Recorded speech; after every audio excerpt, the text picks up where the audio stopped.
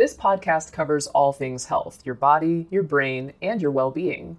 Each week, we'll be joined by doctors, as well as the occasional guest, to talk about the health topics that mean the most to you. Hey, it's Ryan Reynolds, and I'm here with Keith, co-star of my upcoming film, If, only in theaters May 17th. Do you want to tell people the big news? All right, I'll do it. Sign up now and you'll get unlimited for $15 a month and 6 months of Paramount Plus Essential Plan on us. MintMobile.com/switch. Upfront payment of $45 equivalent to $15 per month. Unlimited over 40 gigabytes per month. Face lower speeds. Videos at 480p. Active Mint customers by 531.24 get 6 months of Paramount Plus Essential Plan. Auto renews after 6 months. Offer ends May 31st, 2024. Separate Paramount Plus registration required. Terms and conditions apply if rated PG.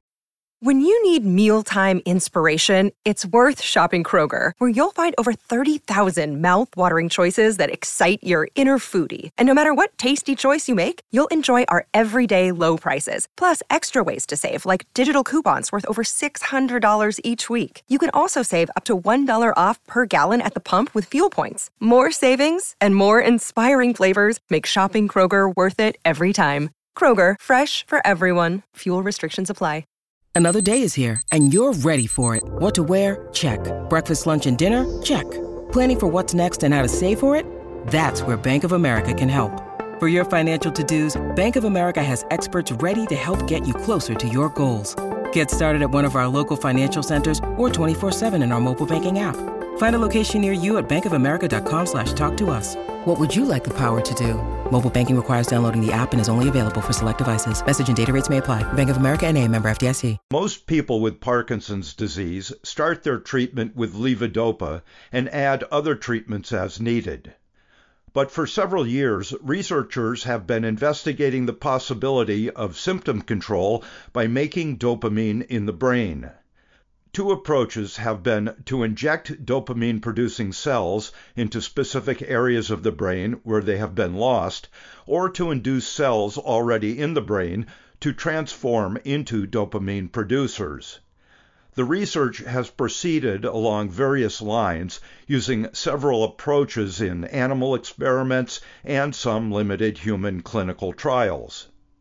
To put what has been learned into perspective, I spoke with Professor Roger Barker of the University of Cambridge in England.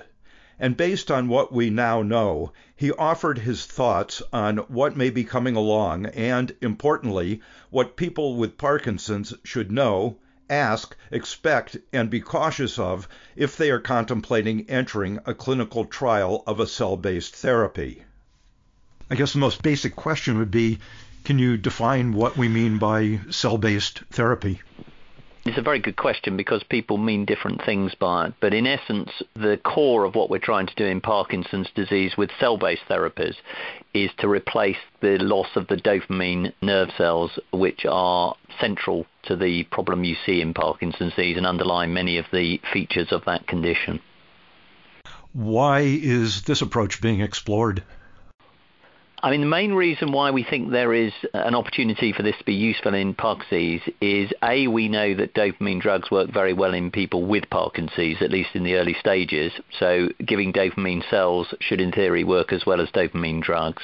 Secondly, and the reason why people are quite attracted by this, is that the number of dopamine cells you need to replace in the brain is relatively small in Parkinson's. You have about 500,000 dopamine cells on either side of your brain in normal state, and when you've lost half of that, i.e. 250,000, you develop the early features of Parkinson's disease. So the second main reason why it is an attractive approach is you only need to replace up to 250,000 dopamine cells, which might seem like quite a lot, but compared to the billions of cells you have in the brain, that's very tractable. And the final reason why people are very attracted by this approach is it would be, if it worked, a one-off therapy. You wouldn't need to take tablets every single day. You simply have the cells replaced in the brain. And not only would you have it as a one-off procedure, but the complications which you can see with medication, so side effects from them, would be avoided because obviously you don't need to take the tablets, and the cells would be put at the place in the brain where dopamine is lost and only where it's lost in Parkinson's.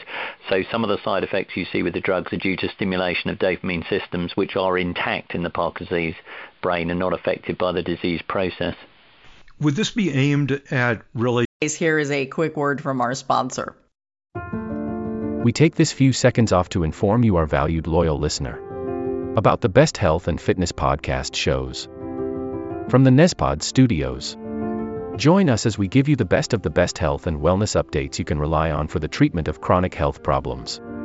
Classic functional medicine back to basics health tips and special updates from the best doctors in the United States of America. Check out this health and wellness podcast shows. Explore Health Talk Weekly, Healthy Lifestyle Matters, Excellent Health Digest, Healthy and Free Daily, and last but not least, Weekly Health and Fitness Corner.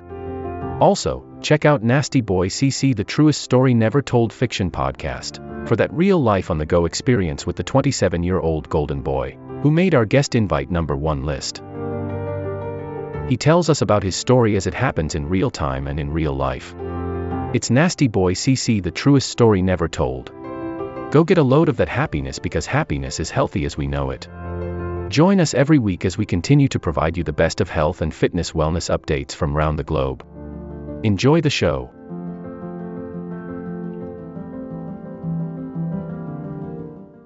Relieving symptoms, mainly motor symptoms, or would other symptoms be included? And what about disease progression?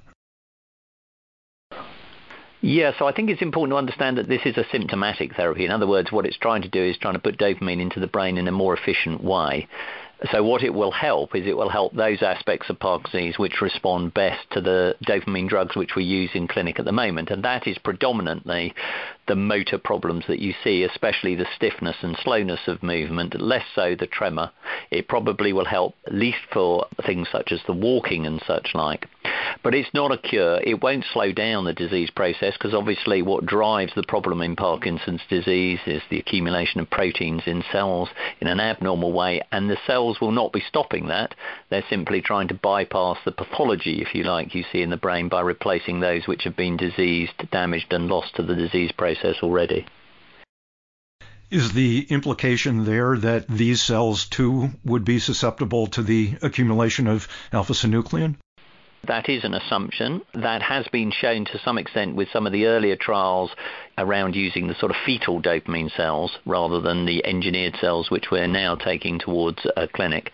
So in those transplant studies from the 90s, it was shown that after 10 years, some of the grafted fetal dopamine cells did acquire the pathology of that seen in the Parkinsonian brain. Now, even at 24 years, which is the longest time we've ever studied a post-mortem on a patient who's had a transplant, whilst there is pathology of the Parkinsonian type in that transplant, the majority of the dopamine cells still remain free of the disease process as far as we can see. So whilst the graft would acquire the pathology of Parkinson's disease, it's not thought that it's likely to accumulate it at a rate that would compromise its function for many years. Are you sure that the cells you see long-term are the ones you put in, or is there some way they are marked, or could they be inducing other cells to do what you want?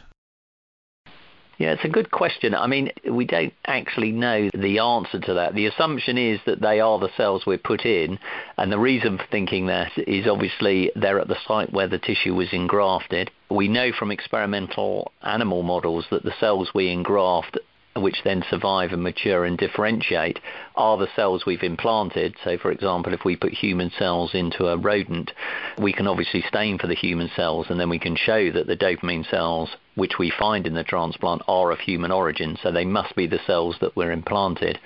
And the site at which we implant the cells, generally speaking, is in a structure called the striatum, which is not where dopamine nerve cells are normally found. It's where dopamine nerve fibers are normally found.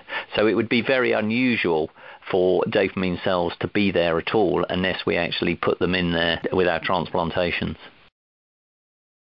There have been a good handful of clinical trials as well as animal studies, but they've been done in many different ways with different cell sources and sites of implantation and immunosuppression. Can you synthesize or generalize what has been found so far?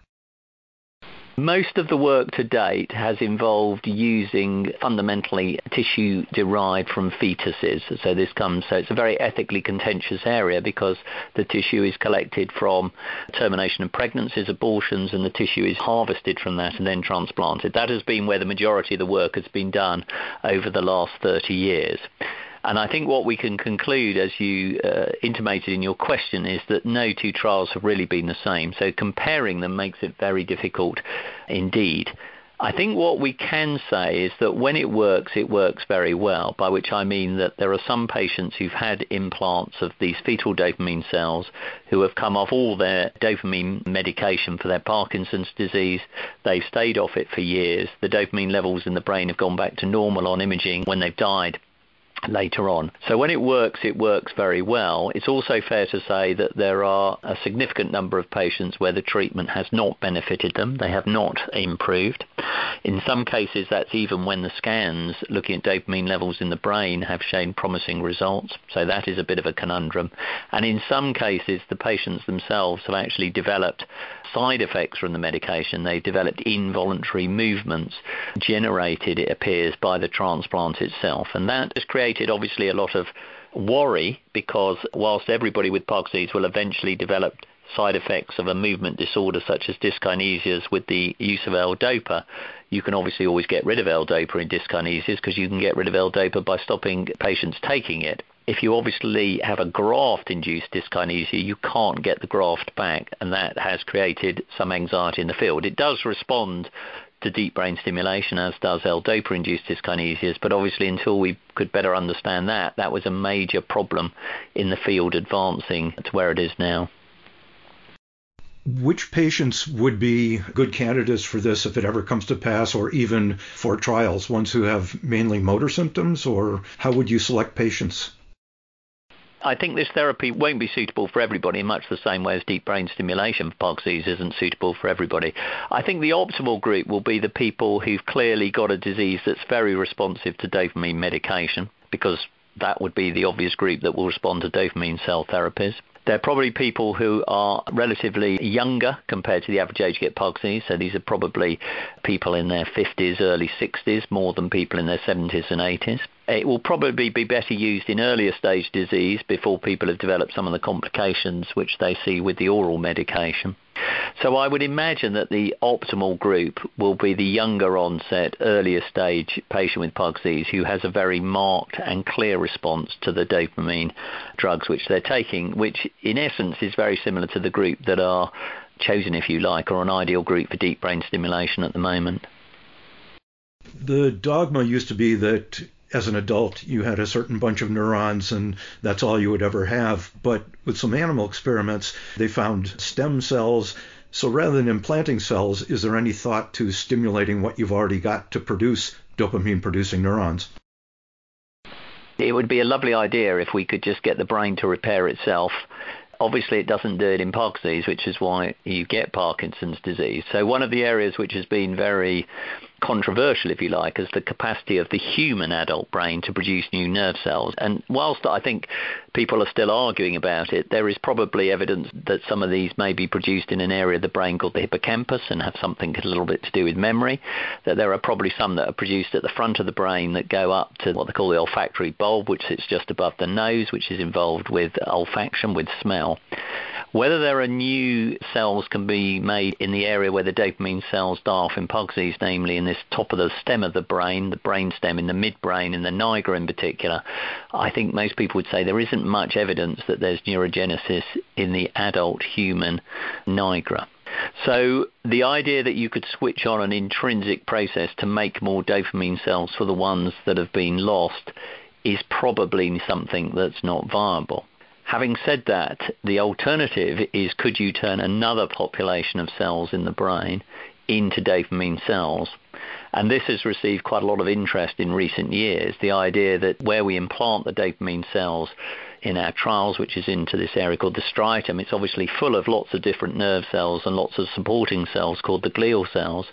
Could we cleverly engineer, say, 250,000 of those glial cells, which you probably don't need all of them, and convince them that they could turn into dopamine cells by engineering them through the injections of different genes and viruses to do that? So there has been this idea that rather than implanting exogenous cells, you can reprogram endogenous cells, cells within the human brain itself, the patient's own brain, to take on the identity of the missing dopamine cells in the disease. So you'd be essentially making induced pluripotent cells, sort of de-differentiate. Here is a quick word from our sponsor. We take this few seconds off to inform you, our valued loyal listener, about the best health and fitness podcast shows. From the Nespod Studios. Join us as we give you the best of the best health and wellness updates you can rely on for the treatment of chronic health problems. Classic functional medicine back to basics health tips and special updates from the best doctors in the United States of America. Check out this health and wellness podcast shows. Explore Health Talk Weekly, Healthy Lifestyle Matters, Excellent Health Digest, Healthy and Free Daily, and last but not least, Weekly Health and Fitness Corner. Also, check out Nasty Boy CC, the truest story never told fiction podcast, for that real life on the go experience with the 27-year-old golden boy, who made our guest invite #1 list. He tells us about his story as it happens in real time and in real life. It's Nasty Boy CC, the truest story never told. Go get a load of that happiness, because happiness is healthy as we know it. Join us every week as we continue to provide you the best of health and fitness wellness updates from around the globe. Enjoy the show.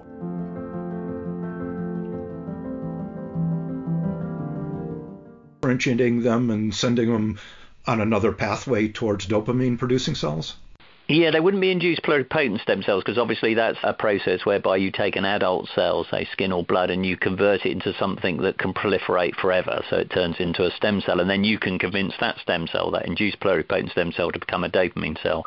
What you're trying to do here is, say, take a glial cell, a thing called an astrocyte in the brain, and say, can I convince that astrocyte through injecting a series of factors into it to stop being an astrocyte, directly turn into a nerve cell, and then become a dopamine nerve cell? So can I reprogram it and induce it to take on a new identity without it necessarily going through this sort of pluripotent stem cell state? It may go through, obviously, reprogramming into some precursor state, but not back to a stem cell.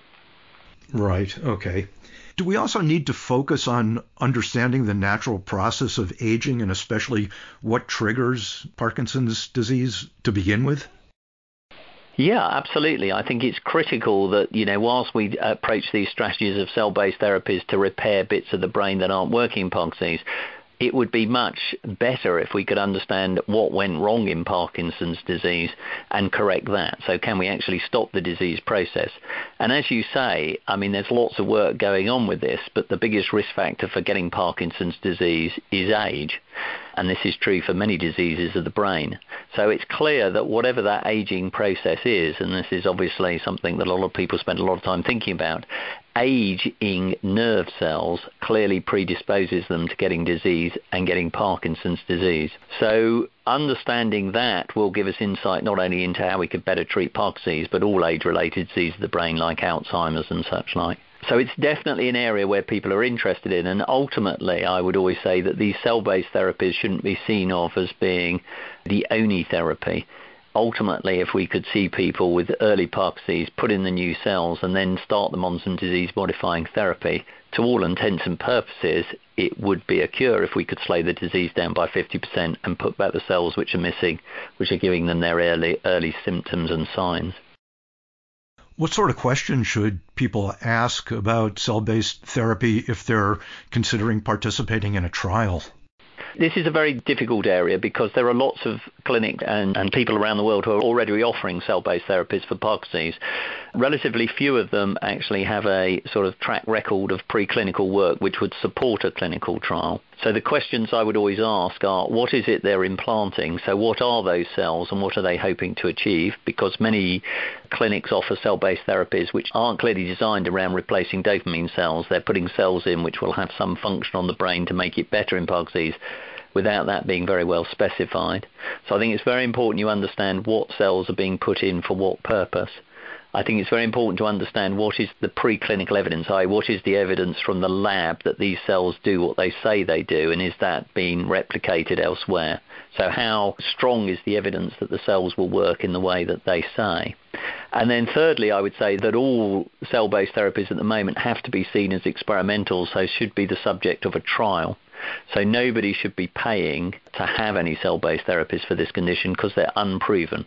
And any trial should be properly funded to support the patient and their family through it without them themselves having to pay anything towards that. So I think that's very important because a lot of people think that there are already cell-based therapies out there that work in Parkinson's because this clinic or that clinic's offering it to me. But there's no evidence that that clinic actually has a therapy which works in a way that they are necessarily claiming. Good. Thanks for all this information and this discussion. This will conclude the episode. Thanks for tuning in. If you like what you hear, please leave a comment and subscribe. Thank you. This will conclude the episode. Thanks for tuning in. If you like what you hear, please leave a comment and subscribe. Thank you.